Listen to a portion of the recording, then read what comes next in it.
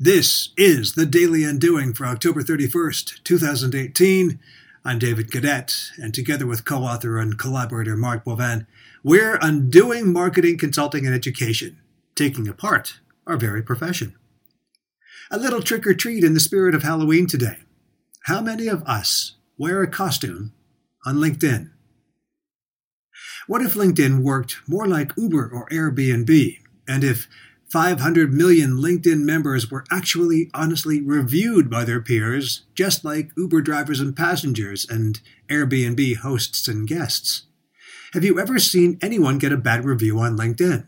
Of course not, because LinkedIn does not have reviews. It has recommendations, which must be requested by the recommended to the recommender.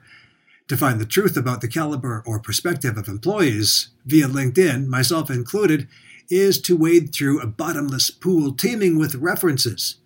Not a bad place to see what people are up to, where they've worked, been educated, and so on, if you can trust even that. But what if, after every encounter with someone through LinkedIn, you could click on one of three buttons to rate your experience with anyone? Buttons like disappointing, satisfying, and delighting. You'd click them anonymously, of course. Encounters would include actual communications, but also posts that you read from others. And over the months, years, we all had to stand up to the way we truly behave day in and day out on this platform and within its ecosystem. What if we were truly rated and reviewed?